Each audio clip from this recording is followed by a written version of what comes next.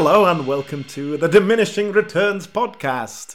This week we have the return of our very special guest, Judy Bignell. Hello there. Hello. I am Alan Turing, as always, and this is Sol Harris. Hey. Hello. Now, Judy, I introduced you first there because you're responsible for this week's episode. Oh, no pressure. Thank you. Would you like to tell the good people listening what film you chose to do for our show? Oh, hang on. That's not how this worked, was it? No, I chose it, but I chose it on your behalf. So that's true. I have been pestering you for about 2.5 years to do this particular film series.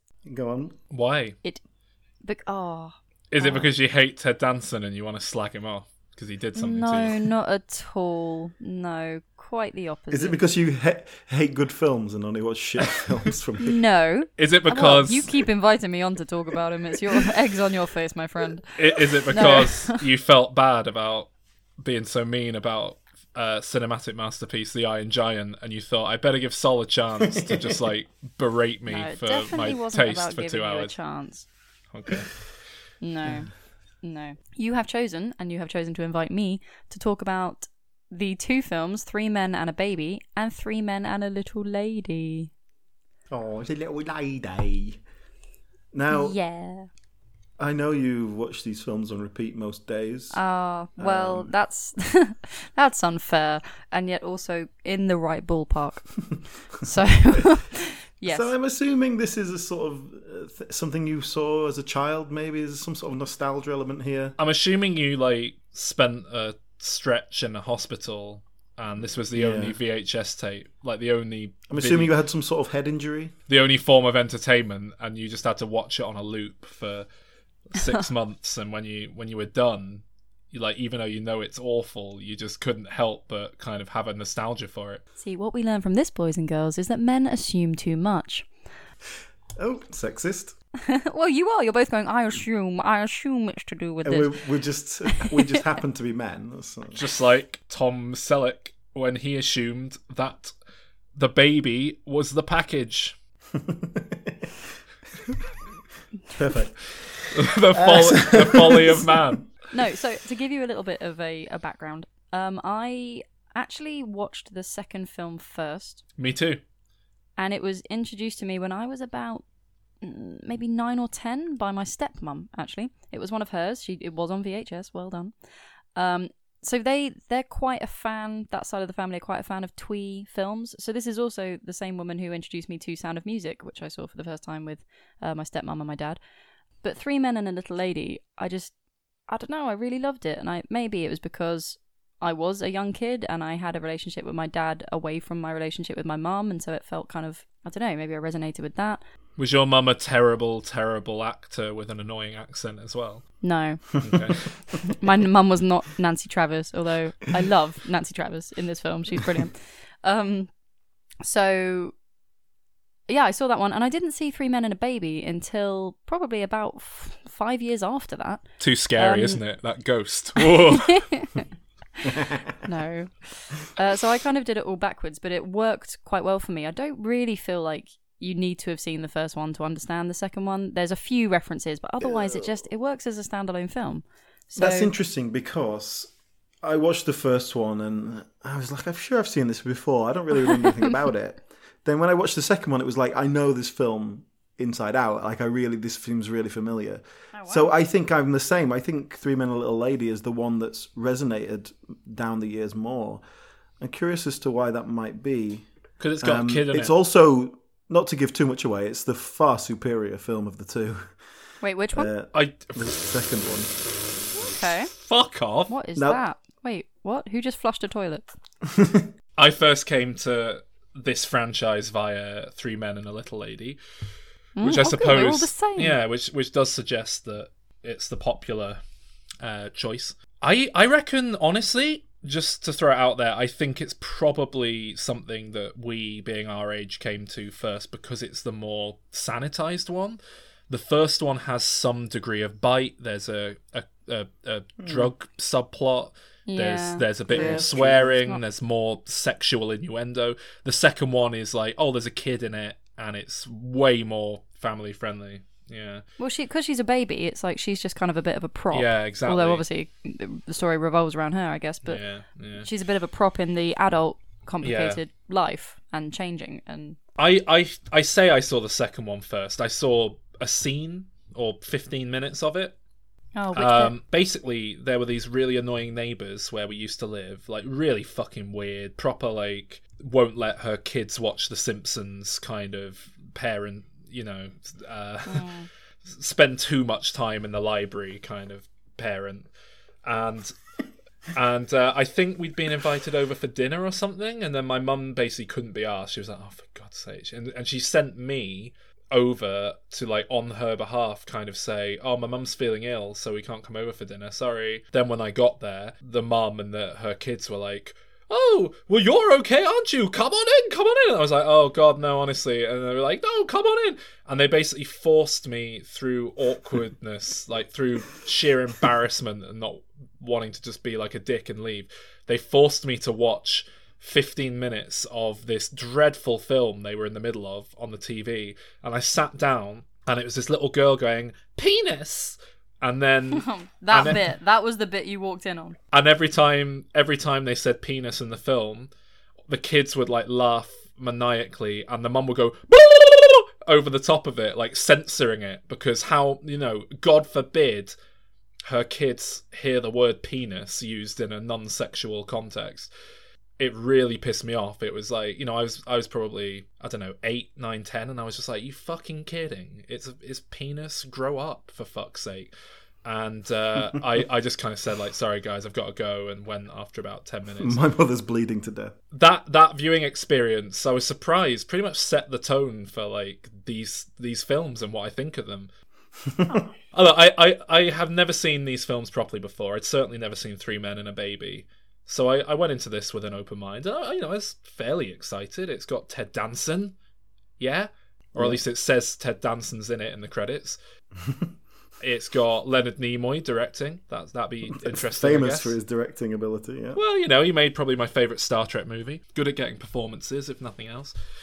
You've got Tom Selleck, who obviously is also well known for his movies. And then we'll I think he's being sarcastic. And they obviously couldn't get Greg Kinnear or some other incredibly bland, white, boring comedy leading man, so they went with Steve Guttenberg. It was 1987 though. Yeah, we'll let that one slide. Steve Guttenberg, whatever. I'm going to introduce the hashtag Leave Steve Alone. Do you want to play a little quiz? It's called Yes. Name anything that Tom Selleck or Steve Guttenberg have been in. Short Circuit. Friends. Boom. Friends. Magnum PI. Police Academy. Yeah. This is going to be our most listened to episode because I'm going to put Friends in the metadata in the hashtags and what have you. Steve Guttenberg, right? What's he been doing for the last 30 years? Not a lot. Well, after Three Men and a Little Lady, he didn't work for 5 years. Do you think that's a sign of the quality of the film, or is that? I think he's meant to be a bit more of a bland character. He's the bland character, yeah, but that doesn't mean why is his career as a whole just seem to stop. Yeah, Jason Bateman's still going strong. He didn't. He's done more. No, he hasn't. Like what? What has he done since 1990? Name one thing he's done. P.S. Your cat is dead. The Stranger. Rocket Power. Single Santa seeks Mrs. Claus. Name a real film. You can't just I'm make on IMDb. Judy, you can't just make films up. Name a real film. I'm on IMDb, but the point is he's done a fair amount. Not like loads of really good stuff, but he's had work. All of this boils down to, yes, you guys clearly don't sound like you're going to like this film, and these, not even for the nostalgia, I mean, it's not like I watched them as a kid and then went away and forgot about them, then was like, oh yeah, God, they bring back memories. I've watched it consistently since I first watched it, and I've seen them probably both over 10 times. I wanted to rewatch them for this recording. I'm not going to lie, I didn't have time. It's fine. I pretty much know the script. So... I made a note. You surely can't knock the opening credits and that song. Oh, God, yes you can. No, it's such 80s goodness. No, I made a note saying this montage is doing nothing to endear me to this film. That wasn't my first note. But back in the time, back in '87. Yeah, look, what happened. that's fine, but it's a sped up montage of nothing remotely interesting happening. It's just like it's like when people open a film and they don't know what they've never like done anything before, so they think it's totally acceptable to open the film with your character getting out of bed and brushing their teeth and like making a cup of tea, and it's not got any bearing there's on more anything. exposition than that. So isn't the song it's called Bad Bad, Boys? bad boys. Yeah, it's awful. Yeah. It's awful. I like that song. Because they're all boys, you see. But they're not bad boys, so they're very good boys, really. You see Tom Selleck like jogging down the road, and he sees a pretty girl, and he turns around and runs back, and you see them being bachelors, and it sets up their lifestyle as three bachelors living together. Yeah. And then by the end of the song, you've got the context. Like, how is that not working as a device? Look, my first note is the baby's going to get painted onto that mural. in the second film. Nope. At the end of this Of the first film. Oh.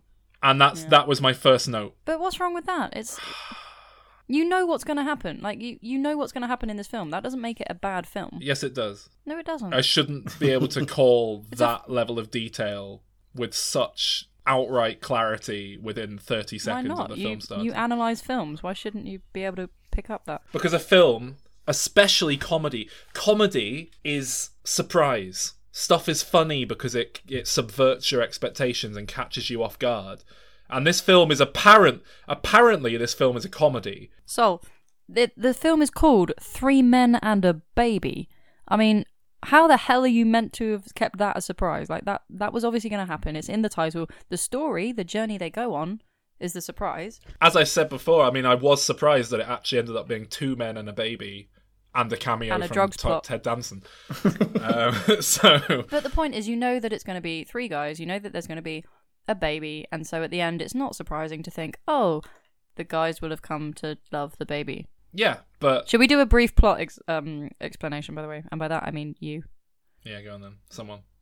Go on, Alan. Take it away. So there's got three bachelors. They live in an impossibly large apartment in They're bad. New York. No, it's not impossibly. You've got the joint income of an architect, a successful cartoonist, and a professional actor. Like not like a you actor, like an actual getting work actor. Oh, he doesn't really get work. It's an impossibly large apartment. Yeah, they're all bachelors. They like the ladies. They're bad boys gay. because they all live together. Because they want to try and sleep with women in a kind of like no strings attached kind of way. But how you doing? But Steve Guttenberg, he's too much of an inherently yeah. So he like ends up helping these people fix their relationships and stuff. But he's still apparently a bad boy. So Ted Danson is the actor who sleeps with like loads of ladies and lives in his friend's apartment without paying as much rent as he should. Tom Selleck is an architect, so he must be the one with all the money because he's paying for everything. And so yeah, they live the bachelor lifestyle. Then one day, knock on the door, and there's a baby. No, before that. There's a party, and Ted Danson's like director mate, producer mate, whoever it is like, "Oh, can you do me a favor?" And he's like, "Yeah." And he goes, "Look, I'm out of the country next week, but I need to have a package delivered. Is it right if it gets delivered here and then some people are going to come and pick it up?" And Ted Danson's like, yeah, no problem. All right, then Alan, what happens? Oh yeah, then Ted Danson goes to Turkey to do a something. Yeah, and he tells the other two guys. He says to the other two guys, "There's going to be a package at some point, so just look out for that. Just put it on the side. Don't worry about it." Then carry on, Alan. Okay. So they basically go to the door one day. There's a baby there. There's a note on it saying, "Hello, I'm Ted Danson's child. Look after me, please, because my mother's abandoned me." And then the other two, because Ted Danson's not there, the other two like have to panic and look after it. There's a whole drug dealer subplot that kind of doesn't really go anywhere. And then, what do you mean it doesn't go anywhere? It gets all tied up. Yeah, it gets all tied up at an hour in. Well, yeah, but like without that, there wouldn't be any plot at all. So at least they tried. That's fair. That's true. And then Ted Danson comes back, and he's like, "What, baby?" And then they like have to look after a baby with only 3 people to do it. But they come round to making it part of their permanent life, because the idea is that they think that with the package confusion, they think that the baby's going to be collected, and then they realise that the baby's not. So they really adapt their lives and they start making it work and start actually enjoying themselves because they get the hang of it. And then, twist at the end, the mum turns up and's like, thanks for keeping my baby warm. I'm ready to take it home. Yeah, and just like Madeleine McCann's parents, everyone's like, oh, it's so good that you've turned up. Not like, oh, throw him in jail, negligent parent. Okay. I feel there's a But the slight point difference is, there's then the twist at the end is kind of like, oh, you know, will he let her go? And it's not about a girl, it's about like the baby. Will he let her go? Do you know what my fourth note is? Why? It is, I'm not sad that Leonard Nimoy's dead anymore. Oh, well, that's charming. And that was like, what, 20 minutes into the film that I'll have written that down? Why? I mean, you've said it's very 80s. You've said it's quite predictable, but I don't really get why you sound like you really strongly hate this film, and I'm not sure why it warrants that strength of feeling. Well, I'll tell you why the film's crap. And frankly, I blame the director for it, because the main problem here is that these three characters that we're following have no personalities, and they're really not distinct from each other. There's not enough going on to make them interesting or compelling in any way, or in fact to really believe anything that they're doing, that they care about this child, that they care about anything. It's all just so basic functionary stuff. I just never cared about anything in this film. Never once cared about anything. And yeah, I agree. The structure is quite poor. It doesn't really there isn't really a well. story, is there? Yeah, the drug deal subplot is kind of fills up a bit of gap, but then that kind of just stops. Very, very poor film. I made a note that the film is aggressively nothing, which I think is similar to what you were just saying. I have made a note about a joke that I enjoyed. Well, enjoyed's a bit strong. Mm-hmm. You know when Tom Selleck's trying to buy a toy for the baby, and he says, give me the giraffe. And then this guy who's manning the weird little car outside's like, giraffe, that's a dinosaur! And he's like, dinosaur? Yeah, it's a dinosaur! And he gets like really angry about it. That's the first thing resembling humour in this film. Oh yeah, but Sol, you've got a weird sense of humour. I know. Yeah, but that's a bit like you don't laugh at the funny stuff. You laugh at stuff. All right. where the Tell me, guy's like, what funny stuff? Tell me some funny stuff in this film. Tell me one funny joke in this film. Well, I don't think it's. It's not really about jokes. It's just they're no, it's not pleasant that. It's characters. Just, okay, so I quite like. It's not like a laugh out loud ha moment, but I quite like. I think it's nicely set up when at the beginning, for example, at the party, there's a girl who asks Tom Selleck, like, oh, are you still seeing Rebecca? And he's like, oh, yeah, you know, we have an agreement. We see other people. And then the guy asks, like, hey, are you still seeing Rebecca? And he's like, yeah, exclusive. Yeah, 4 years or whatever. And I think that's, you know, that's a nice, not laugh out loud, but a nice humour. That's well-timed. It's well-paced. That's setting up his character that he's a player, like he'll say one thing to her, but they'll say something else to him, and then that never comes to anything. He's just... But, okay, I'm not talking about it coming to anything. I mean, as a humour, as a humour. As a humorous bit. Yeah. I think that's quite good. You know, it doesn't have to be slapstick. So that's the high point of the humour. Why do you think I'm after slapstick? If I'm laughing at a guy saying it's a dinosaur, in what way is that slapstick? It's not. I'm just saying... I think that giraffe dinosaur scene was improv, and Leonard Nimoy was there. Oh, this is great stuff. Yeah. I'm not saying that's slapstick. I just mean, I think, Sol, you find that funny... yeah, but hang on. Okay, here's a test. Sol, do you like Rick and Morty? Oh, it's a fantastic show. Yeah, there you go. So that's my point. What do you mean that's your point? It's one of the most popular shows in the world right now. But that's what I mean. Like, it's a specific type of humour that isn't necessarily in this funny humour. Anyway. Well, guys, are you a fan of Friends? Well, I love Friends. Friends is funny. Friends is very funny. Again, look, see, I love loads of popular humour. But that's it's not too dissimilar in that sense, you know, the kind of... Well, it is in that Friends has actual jokes in it, whereas this just kind of has, like, I'm Ted Danson, I'm kind of high energy, and I'm a bit awkward, hey, it's me, Tom Selleck, I'd like to buy some baby food. Well, you can't buy that baby food. Oh, I don't know anything about babies. Oh, I'll just buy all the baby food.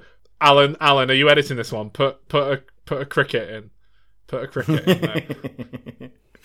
Well, I think that the film is not good. Okay, like if these, well, you don't think it's good. If these actors had decided the day before filming to swap roles, swap characters, it would not have made any difference whatsoever. I mean, I'm pretty sure Steve Gutenberg's the result of someone dropping out the day before anyway, isn't he? He was very popular in 1987. Okay, just deal with that. Hashtag leave Steve alone. Thank you. Well, I found it very boring. My first note is I'm 15 minutes in. The baby's only just turned up. I'm very bored. My next note was, if this baby doesn't stop crying, I'm going to turn this film off. That was the point. I know it was, but it worked too well. Did you turn the film off? I muted it until it stopped. You know what Steve Gutenberg is, right? He's a poor man's Dan Aykroyd. And that is the most scathing thing I could possibly say about another human being. I got another note that when they come round, the drug dealers come round and ransack the house, and Tom Selleck comes home, he realises what's going on, and I made a note, I was like, we're 50 minutes in and they kidnapped the baby, this plot's finally going to get started.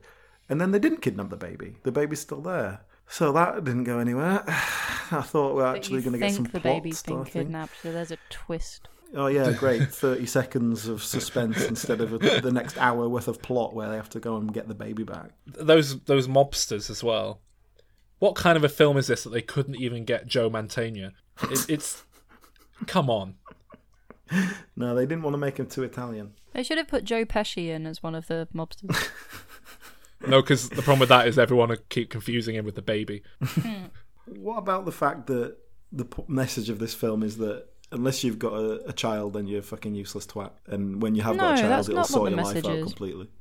No, that's not saying it will sort your life out. It's about learning to love. If it means you have to recklessly abandon your child, like, just because you need to work some shit out, then that's fine. Do it. Just I've been dreaming about Alan quoting this film to me for 4 years. Come on, Alan, hit it on me. Come on. Okay, so Ted Danson tries to pawn the kid off onto his mother, and says to his mum, "Look, I'm a screw up. I can't look after a kid."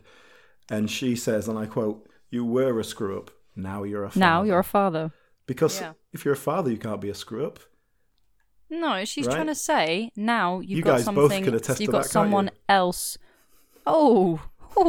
Look, to give the film credit, to play devil's advocate, I think perhaps what they're trying to say, although it's poorly worded there, is, look, you are a screw up, but now you have to just fucking pull your shit together. That's exactly what I was about to say. You've got someone else to look after now. Yeah, you're responsible for someone else, so that's it. You have to worry about their well-being now, and it's worded in a way. Close one door. Now your future is you're going to be a father. There's some very crap plot elements here that don't make any... it just feels like no one's read the script or tried to make any sense of it. They know they're being tailed by the police, so they have to get away out of the house without being seen. So Ted Danson gets up in disguise as a woman and sneaks out. And then the other two just run out of away from the police really fast so they can't get him. It's just, what's the point of any of this? Because he's an actor and it's meant to be a comedy bit. I thought they were going to distract. I thought they were going to be the distraction while Ted Danson goes and sorts the situation out. And why does he go to such trouble of hiding the drugs in a nappy, like with a fucking scalpel and stuff, when he could have just shoved them behind the bookcase? Because no one's going to... They think the police is searching. Yeah, baby's nappy's the last place you're going to look, Alan. It's full of shit. Exactly. It's full of shit. But no one would put their cocaine in a nappy in the right mind, because then what if the baby shits on it? You don't want to be snorting shit. It's heroin, actually. Don't snort it. But you're right. You're right. It's like, okay, it's something that isn't necessarily realistic, but we're talking about a feel-good comedy. Does this film make you feel good? Yes. Why the fuck do you think I've watched it more than 10 times? I don't know, you could be a nihilist. It does not make me feel good. Feel-good fun. Abandoning a child. Is that fun? What? Jesus, as if that's the only point that comes from this film. The point is not child's abandonment. The point is child's integration into a new family. Well, through necessity, because they were abandoned, they had to be adopted. It's not to do with the abandonment. Yeah, I've only ever had one family because I've never been abandoned. Maybe I can't relate to it. You are just pulling the punches today. Not pulling them at all, I'm landing them really hard. Yeah, pushing them. See, you wonder why I don't come on this for a while and to give you space, and let it be known it's because you're a dickhead. Are you talking to me or Sol? You. Sol's an antagonizer. Look, I'm normally nice. I had to watch Three Men and a Baby followed by Three Men and a Little Lady, so I'm in a bad mood. I'm lashing out. It's a feel-bad comedy of the year. Yeah, that you know what? That's true. This film, not so much this film, but the sequel, and having to watch them both in quick succession, like literally put me in a bad mood. Genuinely, the second one made me angry. When they eventually, they managed to reveal the drug dealers and the policeman turns up and they're like, what the fuck's going on? And they're like, those guys are the drug dealers. And the policeman goes, oh, great. You can be on your way. I'll call you if I need you. I'm like, what? What's that? The police know that they're involved in some sort of drug dealing thing going on. Like, at the very least, you would take them in and question them. Yeah, they hand him a tape and say, this will tell you all you need to know. They don't even say, this tape shows that we're innocent. And even if it did... fact that it's a feel-good comedy and not a crime drama. This is why it's not playing realistically. Comedy has to come from a place of truth in order to be funny. Otherwise, it's just random shit. My point is that all these elements that don't make any sense and aren't very realistic really degrade the film because it just shows a lack of care. This script feels like not just a first draft, but the first draft of like a high school writing assignment. It's the kind of like, oh shit, it's due in tomorrow. Oh well, I know I've got a vague idea of this might make a nice story. There's like some drug thing happens, but I don't know what happens with. Oh, it's all sorted there. Oh, I still need to write 12 pages. And then I don't think it has enough of a textured and layered plot as the second one. I think the second one has a more successful plot. But Jesus, hang on, Christ. I'll come on to that. But I think there's something quite nice about the simplicity of it being three guys having to go through this. That's just what it is. That's what the film is about. Well, you know, this film is based on a French film. Yeah. Yes. And have you seen it? No. I have. Is it better? I bet it's much better. Was it French? I doubt it's It was great, but I French. bet it's much better. It was made in 1985. It's called Trois hommes et un Bébé. couffin. Three Men in a Cradle. That's a better name already. That's already better. Three Men and a Baby, and sort of saw that it was a remake of this film. So I thought, I'll see if I can find it, and I watched it. It was made in 1985, so a couple of years earlier. It was actually nominated for the best foreign Oscar. Oh, wow, okay. So it was France's entry, so they were obviously very happy with it. Les Français ont pris Carry on. de l'Oscar. Qu'est-ce qu'elle a tué? It is. I mean, it is basically exactly the same plot. It's all the same beats are there, Okay. and it does sort of suffer from the same problem in the sense of that it doesn't. The whole drug dealing thing kind of finishes halfway through, and then the Ted Danson character comes back. Judy, can we play a game? What do you think the three main character names are in the original French version? So just to remind everyone, the American version has three characters called Michael, Peter, and Jack. Jacques, Pierre, and... Yeah. Come on. I don't know. Oh, come on, you can get this. Michael. You can get... Yes! Go on. It sounds a bit Spanish. It's Michelle. Michelle. Oh, yeah, because it's a girl's name. Ha, girl. Okay. Yeah, the plot points are very similar, but it is handled a lot better. It's like the whole police element works. It makes sense. The girl who abandons the child doesn't... The teenager? No, but it makes a lot more sense. She doesn't just leave it there as an abandonment. She sort of says like, "Oh, I have to go for this job. You need to look after it while I go." She still leaves it on the doorstep, so it's not that much better. But then when she comes back and takes it back, she takes the baby back and has it for like 6 months. And it really gives them time. They're like, at first they celebrate. They're like, yeah, we can go back to our bachelor lifestyles. And then over a few weeks, they realise that they're missing something in their life now that they've had it. And they miss this child. That's meant to be in there, isn't it? Well, yeah, but in the American version, that happens over the course of about 30 minutes seconds of real time. Yeah, but in terms of film time. No, hang on. No, it's 7 minutes of supposedly a bit more montage, isn't it? It's not. But no. She picks the baby up and leaves, and they're like, "Oh yeah, oh no, I'm sad. Let's run to the airport." Okay, yeah. So they act a bit sad, but they don't own up to it, and then it's meant to be that time's passed, and then Jack's like, "I feel this thing." And then he's like, "I miss Mary." And then everyone's like, that is about as well written as this film is. I feel a thing. In the French version, it's handled a lot better. That you get this sense of You sort see of them go back to their slow lives. descent into kind of depression and Je missing. m'appelle unhappy. And then the girl turns back up. J'habite basically a saying- house of sorrow. I can't really The do girl French, turns can back you up tell? and says, "Oh, I can't handle it. I'm trying to do this kid on my own and have a job. I need help." And they're like, "Well, we'll help you. We can be here anytime." And so it feels a lot more natural rather than running to the airport because they suddenly decide they all need this. Yeah, but they needed a job. dramatic chase scene because nothing No, they didn't. dramatic happens No, they since the drugs Yeah, thing. yeah, I've that's seen true. a version of this film where they didn't have that and it worked a lot better. So obviously, Yeah, but the they didn't American need that. version felt that you can see it's in there as a dramatic device, right? That's why they've put it in there. The French version is considerably better, even though it's almost exactly the same plot. The only gag that I could think of that's in the American version that isn't in the French version is when Tom It's a Selleck is dinosaur, reading- pal. It's a dinosaur. Yeah, that giraffe toy is in the French version though. Dinosaur. Et qu'est-ce qu'elle a So- tête dinosaur? On te dinosaur en oui. So the only joke I could think of is when Tom Selleck is reading to the baby and he's reading like a report of a boxing Oh, the basketball. match. Yeah, okay. So it's quite an aggressive like thing. And I'm like, oh, what are you talking like that for? And it's like, it doesn't matter. It's just the tone of Doesn't your matter voice. what I read her. It's Yeah. the tone you use. Which was Yeah. a nice little bit, and that's not in the French version. Everything else is like literally right up to them buying nappies that are too big, and then it falls off, and then she pees on the couch. But what about the bit with the talcum powder? Then he's like, "You're going to clean that up." I just think that was Steve Guttenberg falling over. I don't think that was deliberate. What about the joke where they capture a real life ghost on camera?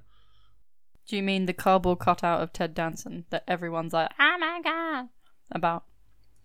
Yes, he does.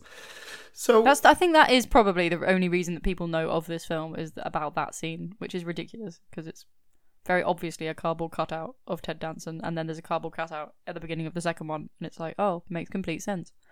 Well, yeah, they obviously put that cardboard cutout in because of all the rumours. Just to cover up the ghost in the first film, they were like, "Oh, we better put a cardboard not a cutout in the ghost. second one." So we can say it was a cardboard cutout. Bear in mind that this was, this rumor was going out when this was a VHS film that people were watching on a shitty little TV. Yeah, back in the days, that's how I saw it. Yeah, and that's why you were terrified when you watched it because I wasn't terrified. people were easier to scare back then. Nah, I was more scared of the other Ted Danson film, as Alan knows about, called Loch Ness. Little blast from the past there. That's not the one with Werner Herzog in it, is it? I don't know. Millions of people are believing that in these deep waters some sort of a dinosaur is dwelling. It's good though, isn't it? Because this film would have nothing going for it whatsoever if they hadn't just lucked on to catching a ghost haunting the film set like that. Moving away from the ghost. It's like in The Wizard of Oz when they just happened to start rolling cameras as that Munchkin committed suicide in the background. You what? In The Wizard of Oh, Oz don't. when they... don't. Is this a thing that I don't know about that's quite famous? Apparently, Yeah. Alan, you've actually told him to don't. This is new for you. I was talking Your to voice you, said actually. distasteful. I was talking to you. As in, don't encourage him. So the ghost thing is a very boring story about a apparent ghost in this film. It's not worth talking about. So It's the most interesting thing about this film. it's not though. By a mile. Oh, so what's Thank more you. interesting about this film, Alan? That's just not interesting. It's It's just a well-known really- urban legend. It's funny. There's jokes about it in It's comedies. one of those so famously not true urban legends. that it's Unwarranted, like, yeah. it's just pointless and boring.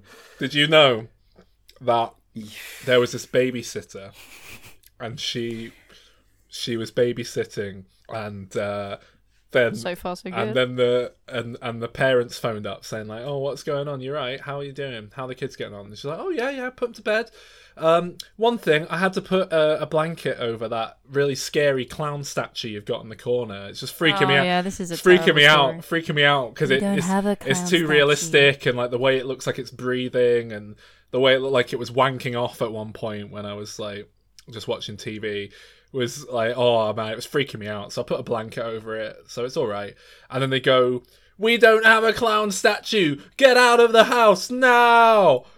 And they run outside, and they get in the car, and she's driving in the car, and then this guy starts trying to like run her off Alan, the road. start talking. And Start she's like, "Oh talking." no!" And she pulls up in the petrol station, and then the guy in the car chasing runs over, and he's like about to attack her, and she's terrified. And then he like grabs, and there's like a clown in the back of the car, and he beats up the clown and goes, "I was trying to wave at you to tell you there's a clown in the back of your car," and that really happened. Talk about a story not going anywhere. Yeah, So, I'm sorry. wins. Real life isn't as well structured as the intricacies of 3 men and a baby. I'm sorry. That's not. Well, you should be sorry. It's a wonderful film. So, how do you feel, you guys, about the representation of men and women in this film?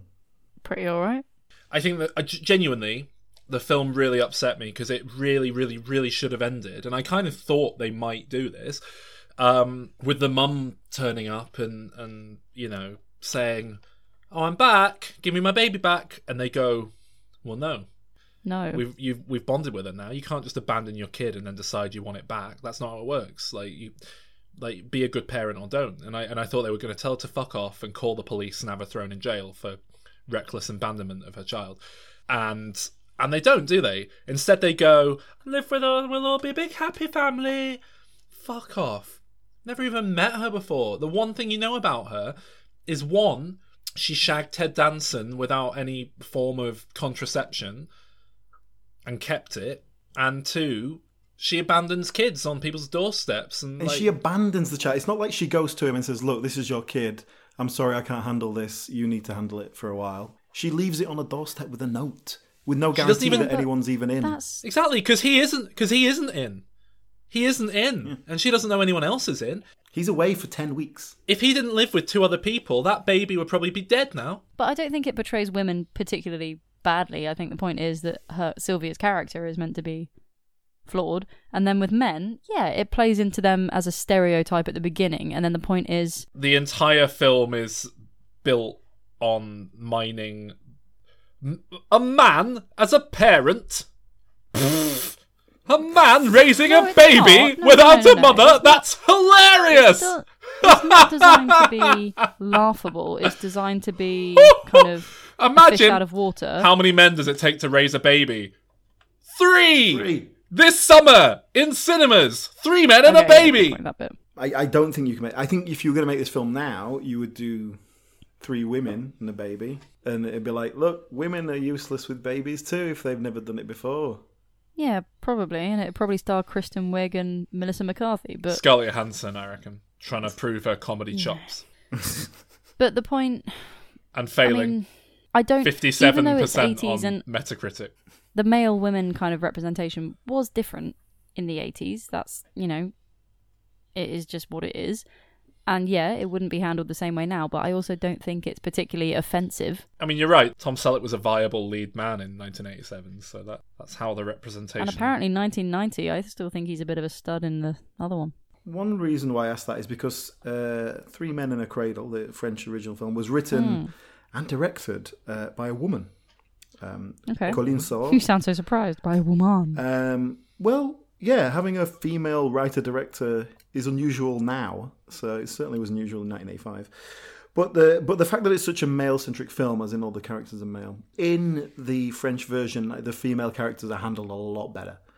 They're given more time, more sympathetic, a little bit more reason.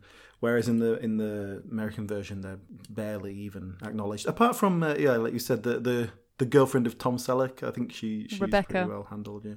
But the fact that the mother character is so badly handled in the American film is... But I think that's meant to be the point. It's meant to be the point that they're badly handled. No, it's because Spock directed it, and like, he can't do illogical characters. He doesn't understand what the motivation that would make someone be so illogical.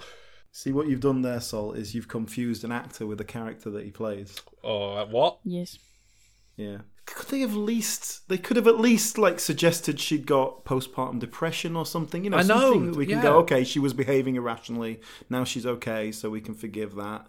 Or if they'd just done it in a different way, like I say in the French film, she's still it's essentially the same, but the motivation behind it seems less brutal. And when she comes back, it's like she's asking for help, and it's just. Or, if the film just seemed to be in agreement that this character's a piece of shit, but it's not. It's like you're meant to be on her side and like, oh, thank God the mum's come back. Oh, she had a hard time. Oh, well. If the film was like, look, this scumbag's turned up and trying to put their kid in more danger, they're probably going to put it to bed in the oven or something for all we know, if this is how they think you raise a kid.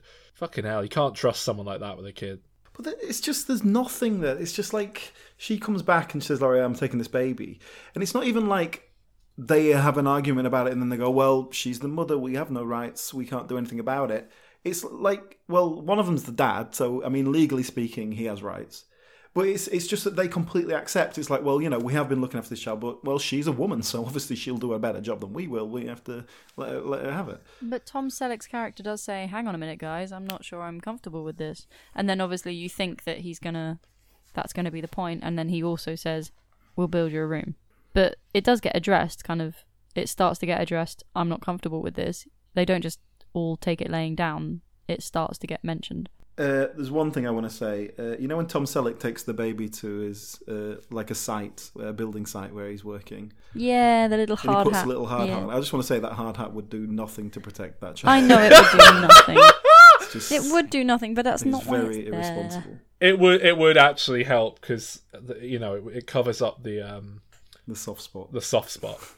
So if he just dropped a wrench on it, it might wrecking survive. ball. But yeah, if something significant fell from up high, it'd probably snap the baby's neck, probably knock it out of Tom Selleck's hands, and yeah. But okay, that is definitely there to be cute rather than anything else. There's no way that a baby would be allowed onto the worst parts of the construction site. Well, it's good they just have a little joke hat for babies on the site, isn't it? Well, just in case someone brings their baby. He ordered it. Come on, he's got money to fling at this shit. Well, how long's he had it? When did he order it? He got it made for her. Okay, so shall we rate that? I mean, this film is aggressively nothing, as I said. Mm-hmm. Nothing. 2 minutes of plot happen. There's no jokes. There's bits where the performance is meant to be funny, but none of it's funny. There's 2 actors in it who are kind of vaguely likable, but most of them are pretty shit and just bad.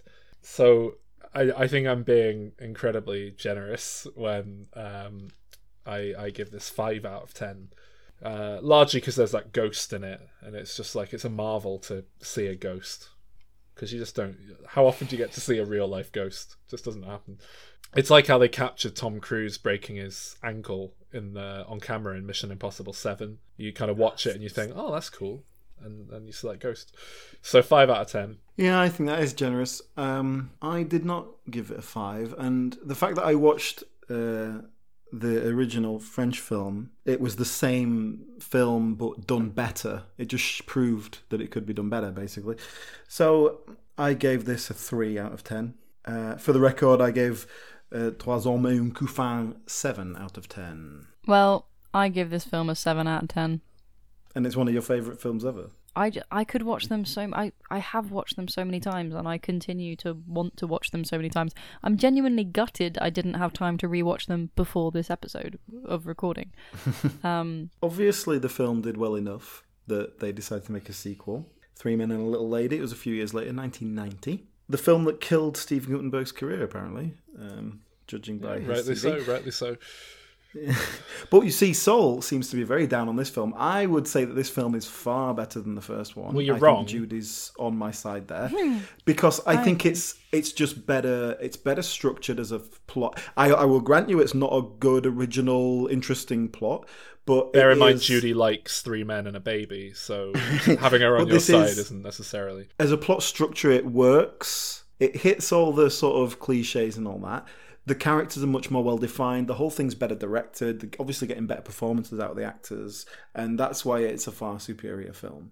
Even though it's still pretty Fiona trite. Shaw in it, and she fucking rocks in this film. I don't think I would agree with any of what you've just said, apart from it's got Fiona Shaw in it. All right, this is a note, okay? This is the level we're working at in terms of humour. They say, he's a normal guy. And then he walks in, and good afternoon. And he doesn't look like he's a normal guy, does he? He's dressed like a vampire. Is that good, is it? Is that funny? Yeah, I laughed. You laughed out loud. It works. I watched this when as I was a 8 setup or and 9. punchline. Yes. I mean, that's as much as I want better than the first one. It doesn't work though, does it? Because they know he's an actor, and anyone in their right anyone in their right mind would see a guy come in as a not particularly scary vampire and go, oh, and he go, oh yeah, I'm in character as a vampire. The point is, he's been filming a TV commercial, and we know that TV commercials are crazy. And so do all adults. It's gimmicky. Especially educated people who are holding meetings about fucking ownership of a child. Of course they're going to appreciate, oh yeah, he's an actor and he's in a commercial. That's good. It means he must have pretty stable income because, I mean, maybe, well, not stable income, but like he must have a fair bit of money coming in. If he's doing TV ads, that's pretty good. I think at best you would think, oh, he's turned up to a meeting in full costume. That's a bit weird. Yeah, and then he says, I had to come straight from work. I had a hell of a time catching a cab. Like, it pays off. And they would immediately go, fair enough, how funny, haha, nice to meet you. But instead, because this film isn't set in any semblance of reality, which it needs to be for the humour to work, it's just like, oh, it's a vampire! Ah! Well, no, she goes, oh my god. My next note is Nancy Travis is shite. So, I mean, how much do you think they regretted the fact that they cast her for like that bit role in the first film, and now they were stuck obviously with her? Not designed to be a role that was going to be in the whole film. I don't think she's that bad. I've got nothing particularly against her. She's not appalling. good. She's fine. She talks about the kitten. She comes across as a sap. That's what she's meant to do. All right, next note. 45. I'll give you that. 45 minutes in, and there isn't any plot again. Yeah. Bollocks. Go on. No, I think it's bollocks. Yeah, and I said go on. I mean, I can't remember what happens at the 45-minute mark. What are you referencing? Any plot that happens up to 45 minutes. Well, it's the same plot as the first film. That's the point. It's her growing up. Well, I thought we established that there isn't any plot in the first film apart from a really badly structured subplot involving drugs, which isn't in this one. No, I said in the first film that I think the simplicity of three men having to work this out, that is the point of the plot. That's the plot in the second one. So we're completely undoing the character development and starting it. It's enhancing it. You're showing more of a relationship between Sylvia and Peter. You've got the introduction of Edward. Ooh, Edward. There's some bad acting for you. Yeah, oh god, there is. Yeah, I hate him. But the ruck comes once the point is they're all settled. They're all doing what they do and they've established a family unit, unorthodox as it is, and then you have to change it. There has to come the point where that changes and disruption happens. The problem with that is that the change is not like something's happened and we have to deal with it. It's quite... it's much more her choice. She's choosing to leave them. But hang on, what is the plot? Because basically what you've just said, Judy, is the plot is there's a beginning, middle and end. Like, what is the plot? Well, the plot is the setup. The point there is the setup. She wants to get married and have something a bit more stable. It means she's leaving them behind. They win her back. Yeah, and 45 minutes in, there's nothing happening. There's no, like, real conflict. There's nothing. Mm. They comment on Mary as the child and, like, the stability of the situation, and then the fact that they've all moved, like, Sylvia's come from nothing and she's worked her way up and she has got a good career. You get introduced to Edward. She lucked her way into all of the men doing very well. Sequel because she got cast in, like, this one-line role in the first film and now she's landed like a lead role, but really, I don't know. I mean, what we know is she's playing a lead role in a play directed by someone she's having sex with, so we know how she gets her roles. But she's fairly high profile because of that. She's got her photo on the billboard, like outside the theatre. She gets cast in a play to go to the National. Mm-hmm. Yes, okay, that could be because she's sleeping with him, but the point is people know her and know of her now.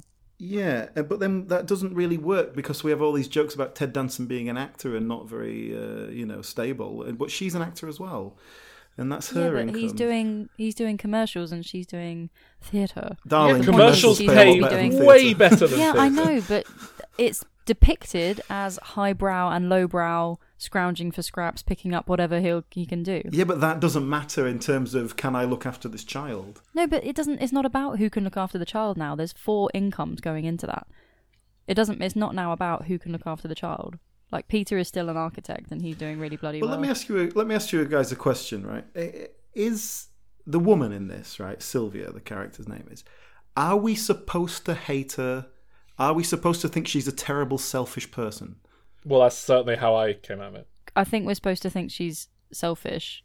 Really? Are we? Because she never pays any Yeah. kind of repentance for that. Yeah, and the happy ending involves her marrying. Getting everything There's she no wants. repentance, but it's the lesson that she has to learn. When does she learn She gets it? proved to be the She one. never who- has no. to give anything up. Well, that's not the only way to learn a lesson. It's the point is she's depicted as being flawed again, and she's having to say, "I need to put myself first."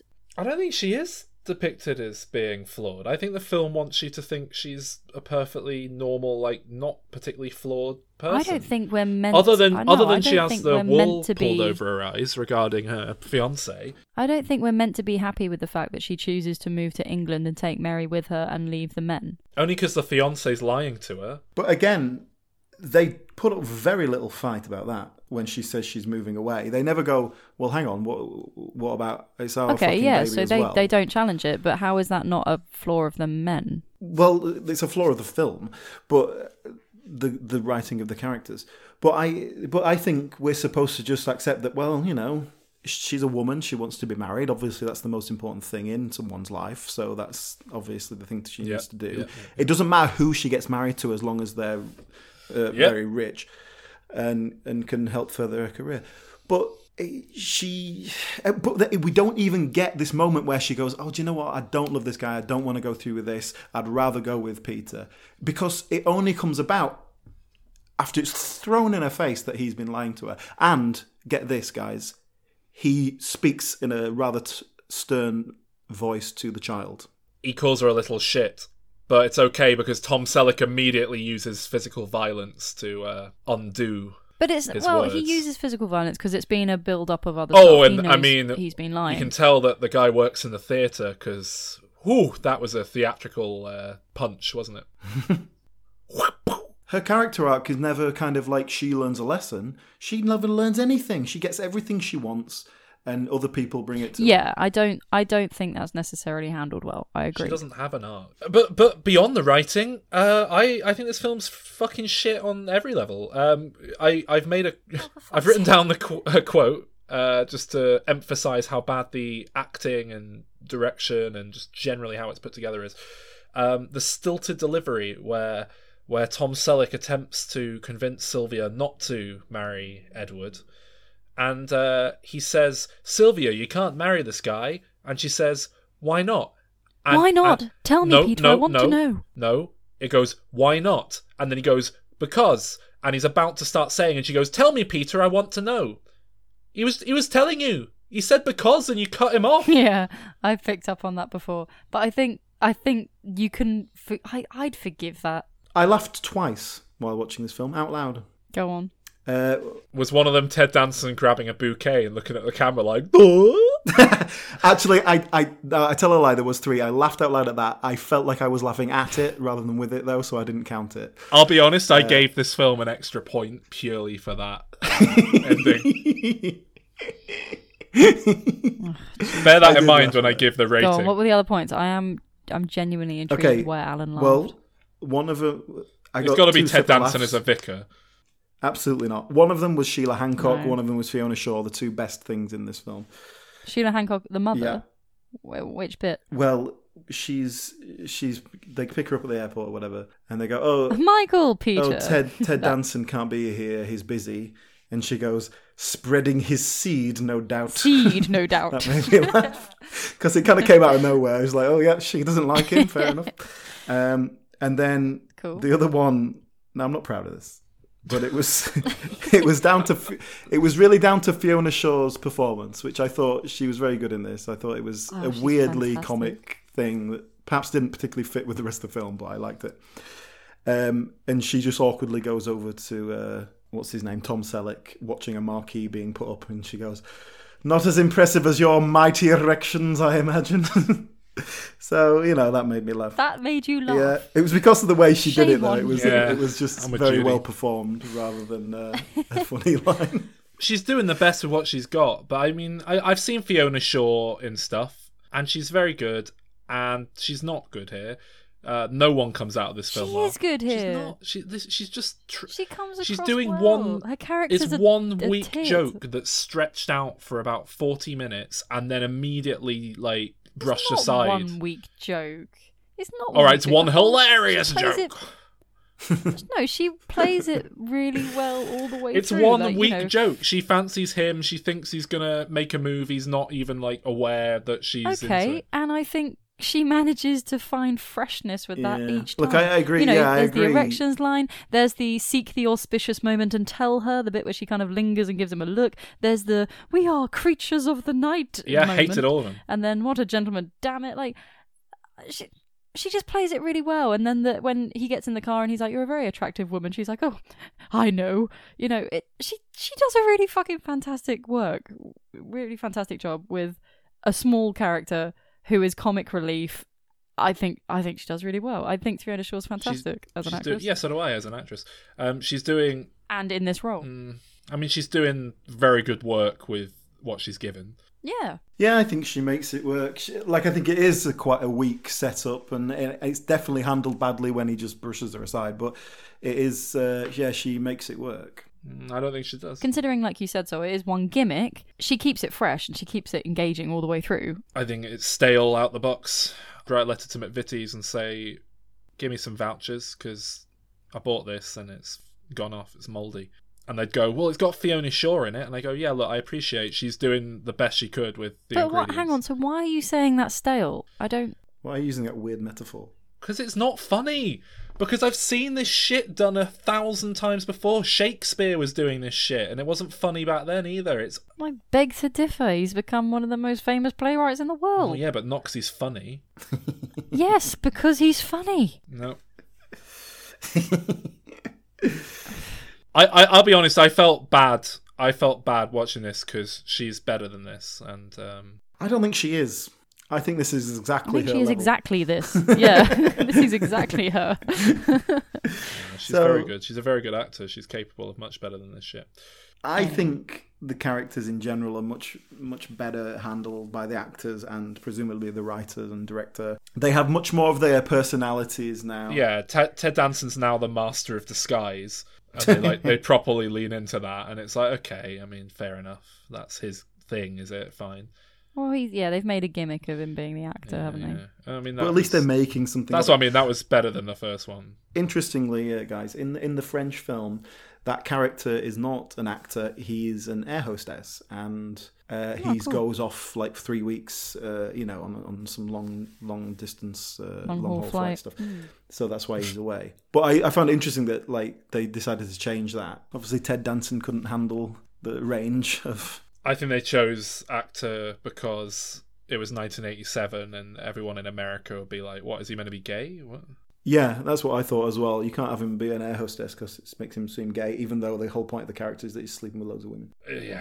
Yeah. So talking about his disguises, it's all setting up his... the shittest Dick Van Dyke I've ever seen, basically. At the end. Jack is the vicar.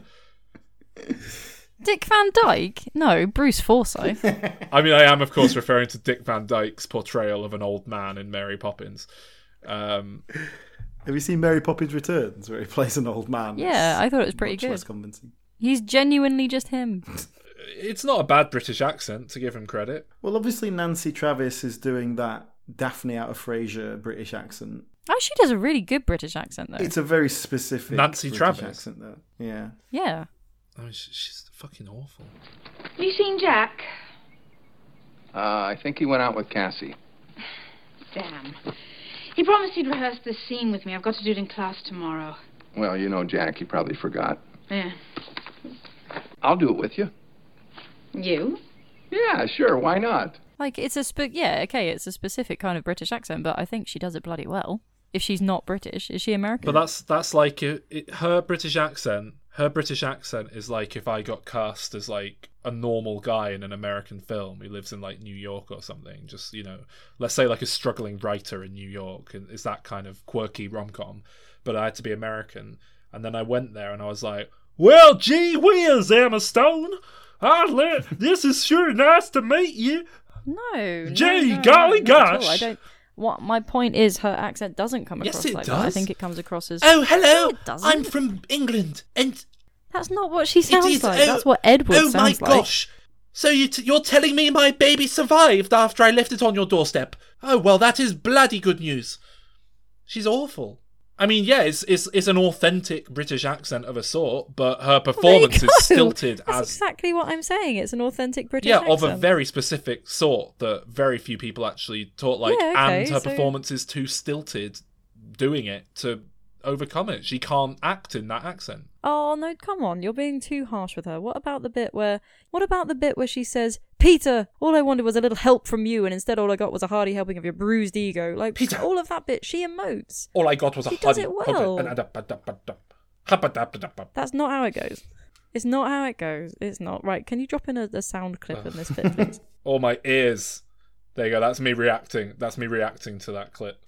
As we all know, Judy, you probably know this very well, that theatre directors earn a lot of money and they live in country mansions. So, what did you think of the comic relief Barrow, the butler? Yeah, weak. You know, comic relief isn't really a phrase that you're meant to apply to a comedy, right?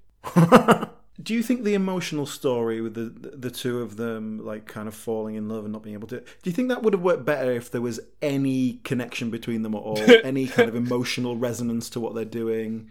Or even between her and the director guy? Like, any believable emotional traits between any of them that would help us tell the story of people falling in love? Do you think that would help? I think it could do with a bit more.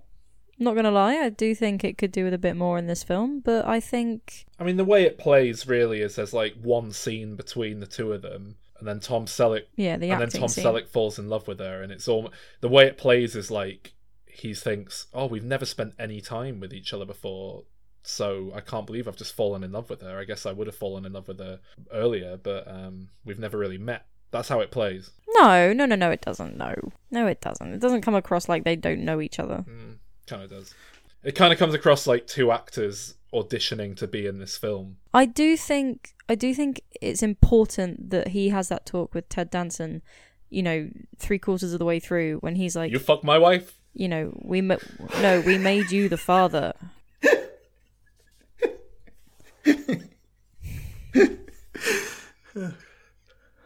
Come on.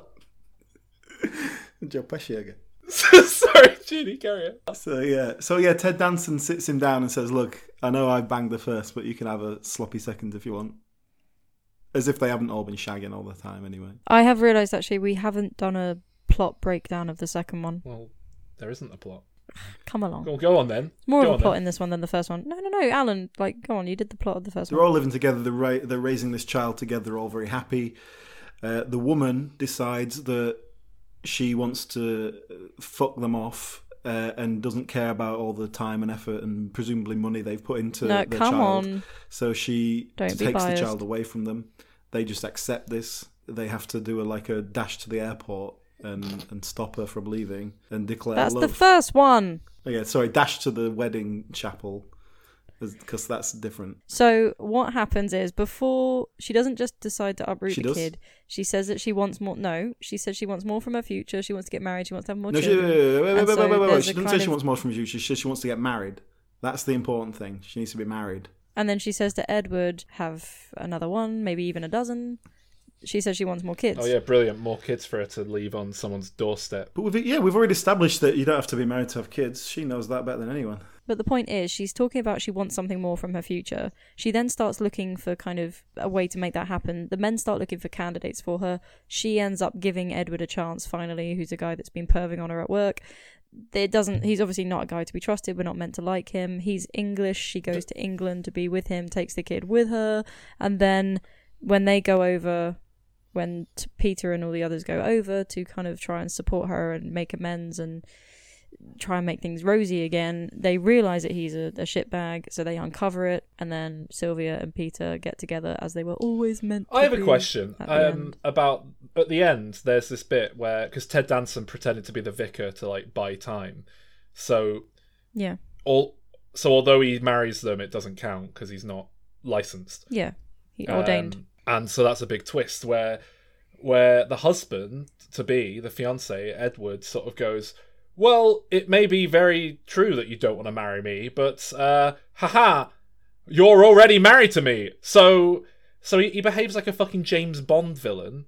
He behaves like he's portrayed by John Malkovich, and it's like, well, what's his bit? Is she that much of a fucking prize chicken that he's that like excited Well, I about? think at that point having he's been just married being to her? petty and wants to piss her off, you know. I think Yeah, I was she gonna got say, money? he's being petty. Oh, great! Now I'll have to begin divorce proceedings. I don't think it's him kind of going, "Mwahaha, you're stuck with me." I think, like Alan says, it's kind of, yeah, well, this is a bit, distasteful, darling. Like, come on, I we've think just he got possibly married. he's I think it's read her pettiness. character very well and knows that she's fickle and would probably go back with him 5 minutes later if he says the right thing. Yeah, she probably believes in like some sort of sanctity of marriage to the point that she'd be like, "Oh, we are married. Oh well, Yeah. I guess Well, I'm we're stuck married with now, him for so I'm now." going to stick with it. Well, In she the- does. She does in say the eyes that. of She God, says, "Oh we God, he's right." We must make this work. Do you want to know the note I made at this point? Go Right, on. I'm going to read this out verbatim. If Tom Selleck and Nancy marry right here, right now, after he confesses his love for her, then Judy's banned from the show. That's not fair. The film was made in 1990, before I was even born, and you've brought me in deliberately to talk about this film this week. I think that's fair, though. Right, Alan, next time you extend an invitation to me and assume I'm doing it, I am not. So he messaged me and was like, "So are you doing this thing then?" And it was like, "Well, ask me." He's like, "I did." I was like, "No, you didn't. You just stated." Am I He doing said, it? "Oh, I think Judy will do it." And then at one point I said to it, Judy went to the extent of going to another country and doing another podcast to force me to admit that I wanted her on the podcast. Judy, Oh, can I put that down as a record that you've just put something on recording that said roughly I wanted her on the podcast, which is enough for me. I will take that inch. Alan said, "Oh, I've made my pick for my next choice of episode. Judy really likes these films, so I think we'll do that. So we can do a film for her." And I went, "Okay." And then a bit later, I was like, "Oh, have you spoken about dates with Judy when we can record or anything?" And he was like, "Oh yeah, she was up for it." So I'm sorry if he's not. Well, I got a message from Alan saying like, "We're going to do this film," and I was like, "Oh, awesome! Yeah, I've been telling you to for ages." And then there was like a big silence. He didn't reply for a while, and then it was, "Are you doing it then?" And it wasn't like a "Will you do it?" It was a, "Well, go on." I then." just like Like it was the most obvious thing. It's just how you talk to me. Oh, you mean like Jurassic Park? that's different. They're Like good films. when you They're were films. recording it in my They're bedroom good films that and we I was would writing do notes. anyway. I'm reading Jurassic Park at the moment. Yeah. Oh, good. Me too. I'm rereading it. Which one are you on? The Jurassic Park. Oh, the second one's good as well. Well, if it's anything like What the do you think film, of the book? it isn't. I'm really enjoying it so far. It's good. It's interesting, isn't it? Yeah. I like the bit at the start where a baby gets killed.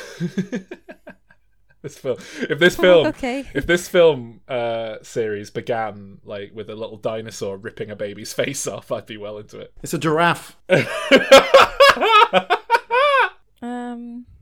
What do you think of the kid playing like the acting of the child? That's just Standard. typical shit child actor. Not a good one. Not one that particularly impresses you at all. I don't think she comes across as a particularly bad one. I don't think she's the strongest, but she didn't irritate me.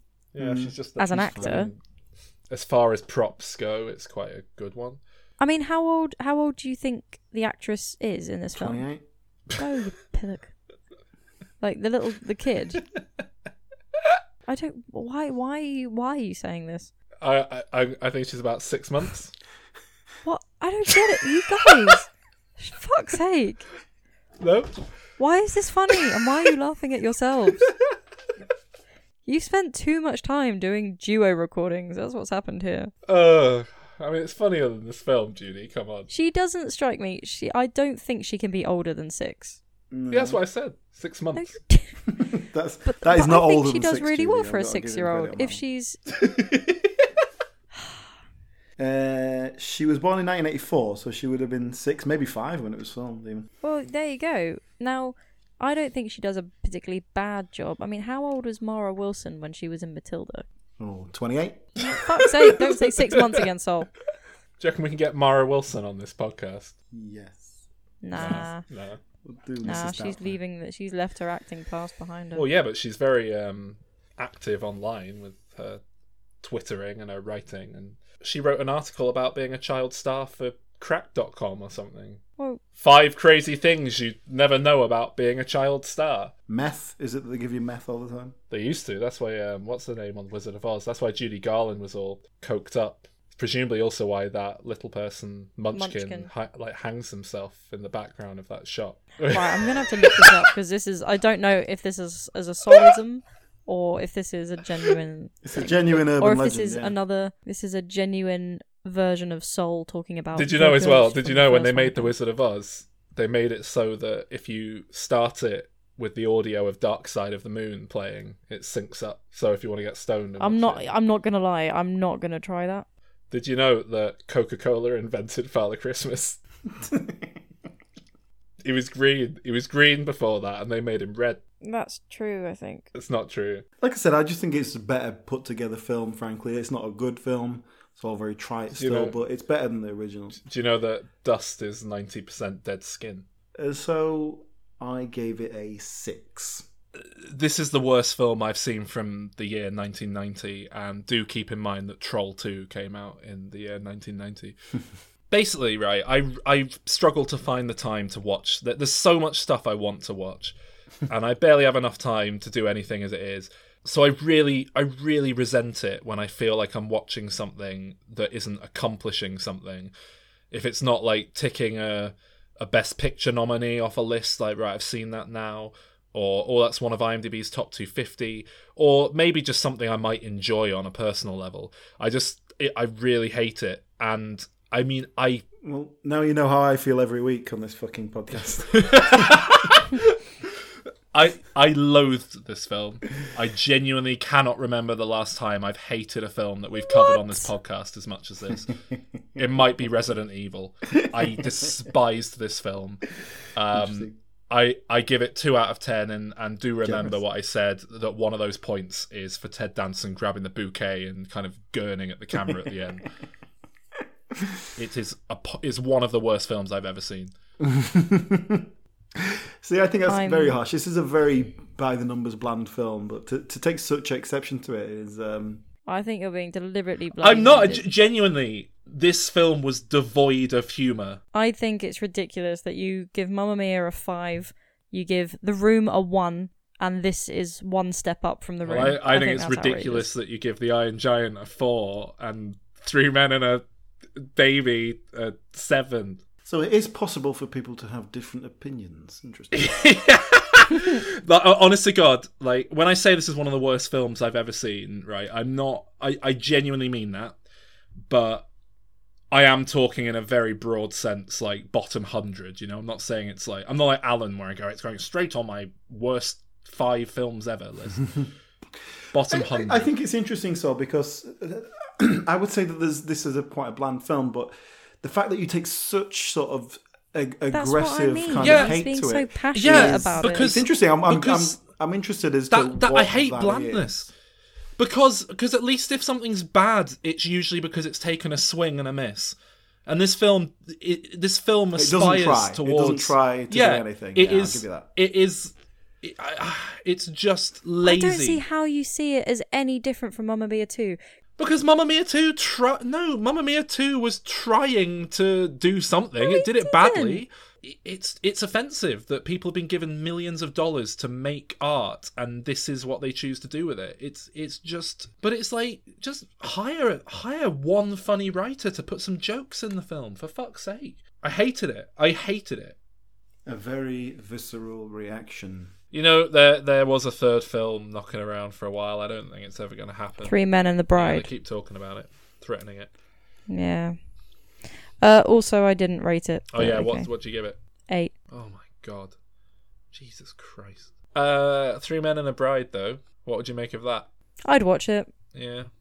I mean, it would make me sad to see Tom Selleck and Ted Danson and Steve Guttenberg, who, I won't lie, I thought was dead. I found out this evening he's not. I'd be very sad to see them being them. Really? I wish they'd made it in like 2000. Ted Danson's looking better than he ever did. Throughout these films, I was a bit annoyed because I wanted him to be old man Ted Danson. Yeah, good point. Tom Selleck isn't, though. I've not seen Tom Selleck Ted recently. Ted Danson could maybe get away with it. Steve Guttenberg potentially get away with it. Tom Selleck just isn't. Steve Guttenberg might look great. No one's seen him for 30 years. Well, I Google imaged him earlier. Hey, I think Tom Selleck's looking all right. I've just googled him. 2019. He's looking all right. Yeah, but I don't think he'd come across as Peter. I think he'd be like, oh, it's old Tom Selleck. Whereas I think Ted Danson could still play Jack, you know, in terms of refilling the character's shoes. Three Men and a Bride's kind of the obvious way to do a sequel, isn't it? It's probably what I do, is just pick up with them now. I do. It's such a cool I do take issue with the concept. title, because Three Men and a Little Lady is a title that bends over backwards to sound a little bit like Three Men and a Baby. So I think it should be like Three Men and a... They've already done Lady. Three Men and a baby, Zaby. Rabies! Three Men and a Rabies. It's a zombie movie. We fixed it. There you go.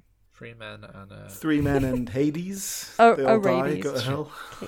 Three men and a baby's baby, and they have to like look after the grandkid. That would be the obvious way to go Three with men it. is- She gets herself... 3 men and a Not baby's till- baby. Yeah. Three men and the lady's baby. Bit of a mouthful, but it's like a Dr. Seuss. I still think 3 Dr. men and a Seuss, bride. but I think you go gender swap. That's the way you go with it. Three women and a baby. It's a new take on it.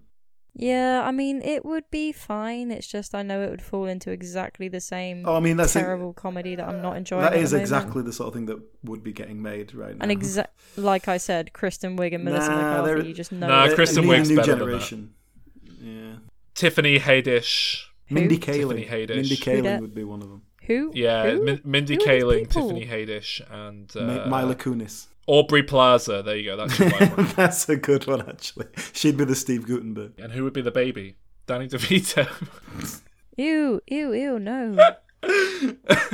Come back next week for something more upbeat, hopefully. What are we doing, Alan? What Yeah, are you we doing next week? You're going to like it, though, listeners. You're going to like it. Thanks for having Thank you, me. Judy. There you go. You'll have to come back and do a good film next time. You. Yeah.